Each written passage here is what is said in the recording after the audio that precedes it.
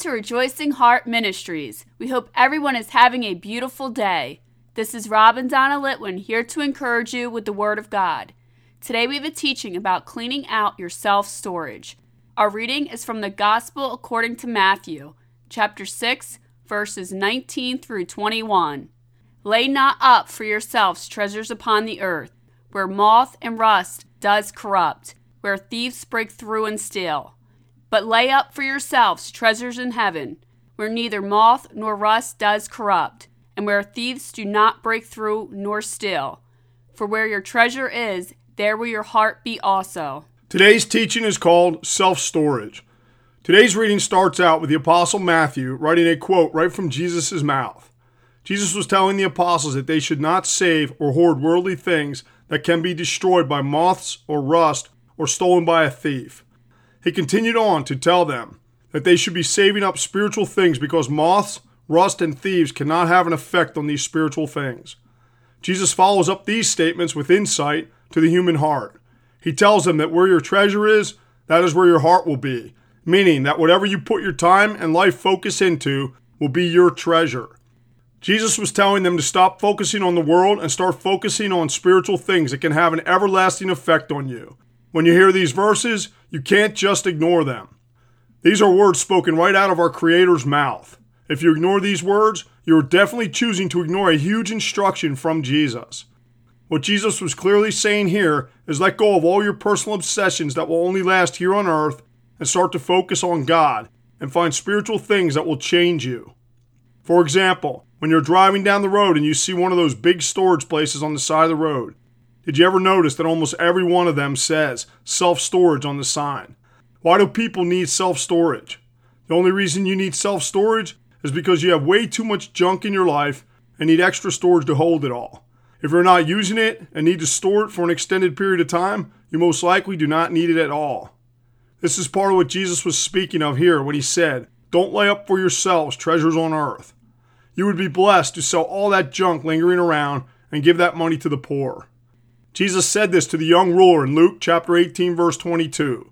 Now when Jesus heard these things, he said unto him, Yet lackest thou one thing. Sell all that thou hast, and distribute unto the poor, and thou shalt have treasure in heaven, and come, follow me. This will be letting go of earthly treasure for heavenly treasure. Besides physical things that you store for yourself here on earth, you also have a self-storage inside of you. You have many lingering things in your mind that take your focus away from the spiritual life you can have in Jesus right now on earth. For many people, there is an obsession or a passion with something that takes your thoughts off of God. This obsession makes you think only about that thing. This could be anything you focus your time on. Maybe it is a collection of some sort, a favorite pastime or activity, but it is something that you say is your life. You know what it is, and almost every person has one. This is where your heart is focused. Proverbs chapter 23 verse 7 says, For as he thinks in his heart, so is he. This says that whatever you think in your heart, that is what you will be. So, if you have a hobby that is obsessive, it is what is in your heart. It would be wise to rethink this and change your focus to God instead of this hobby. It doesn't mean you have to do away with it, but you should turn your focus to God to allow Him to help you understand how much this activity is consuming your life. There's another concern for many people with their self-storage inside themselves. Many people have unforgiveness inside of them, and it is slowly killing them. The Apostle Paul explained forgiveness in Ephesians chapter 4 verse 32. And be ye kind one to another, tender-hearted, forgiving one another, even as God for Christ's sake has forgiven you. God forgave you through Jesus' death and resurrection. The least you can do is forgive people the small sin they did against you. Think about it. Your problem is small if you compare it to being hung on a cross. The Apostle Peter in the Gospel of Matthew asked Jesus how often should he forgive his brother. Jesus answered him in Matthew chapter 18 verse 22, until 70 times 7. That is 490 times a day, which really means forgive them for everything. Unforgiveness is a major cause of sickness in people. Many people have unforgiveness in them, and this makes them very bitter. If you know anyone that has not forgiven someone, you can see this bitterness in them. I have known many people that have had heart disease, and looking back on these people, there's one common thread to their health problem.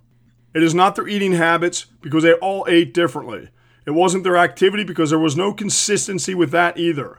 The only thing consistent in these people is bitterness inside of them. Here are a couple of scriptures that confirm that not being bitter will give you good health. Proverbs chapter 17 verse 22 says, "A merry heart does good like a medicine." And Proverbs chapter 16 verse 24 says, "Pleasant words are as an honeycomb, sweet to the soul and health to the bones." These two verses tell you that when you are joyful and pleasant and not bitter, you will have good health. Anyone who has unforgiveness and bitterness in their personal self-storage needs to clean it out. Now, if you fall into any of these three self-storage categories, you need to first recognize which one you fall under, and then change your mind about how you want to maintain this self-storage in your life. Do you want to hang on to all those physical earthly things that accumulated over the years that you can't take with you when you die? Do you want to focus on the obsessions that have consumed you for years and have probably caused you financial hardship at times? Is there unforgiveness that would be nice to eliminate from your life? Ask God to help you clean out your old junk. When you feel you are ready to take this step in cleaning out your self-storage, here is a verse for you to meditate on for help. Proverbs chapter 3 verse 5 tells you, "Trust in the Lord with all thine heart, and lean not unto thine own understanding." If you are unsure what you want to clean out, put your focus on God and ask Him for guidance, and He will lead you through this process. When you do focus on God, He will make this process easy on you, because He will do what it says in Isaiah chapter 26 verse 3. "Thou wilt keep him in perfect peace, whose mind is stayed on thee, because he trusts in thee." Father, thank you for showing us what's in our self-storage. Please help us to recognize it and clean it out. In Jesus' holy name, amen. Thank you for listening to Rejoicing Heart today. If this teaching has blessed you, please consider becoming a monthly partner to help us increase the ways we are proclaiming the Word of God. This is easy to do. Just visit our website at rejoicingheart.net. We thank you for your support. We leave you with more encouragement from the Apostle Paul from Philippians chapter 4, verse 4. "Rejoice in the Lord always, and again I say rejoice."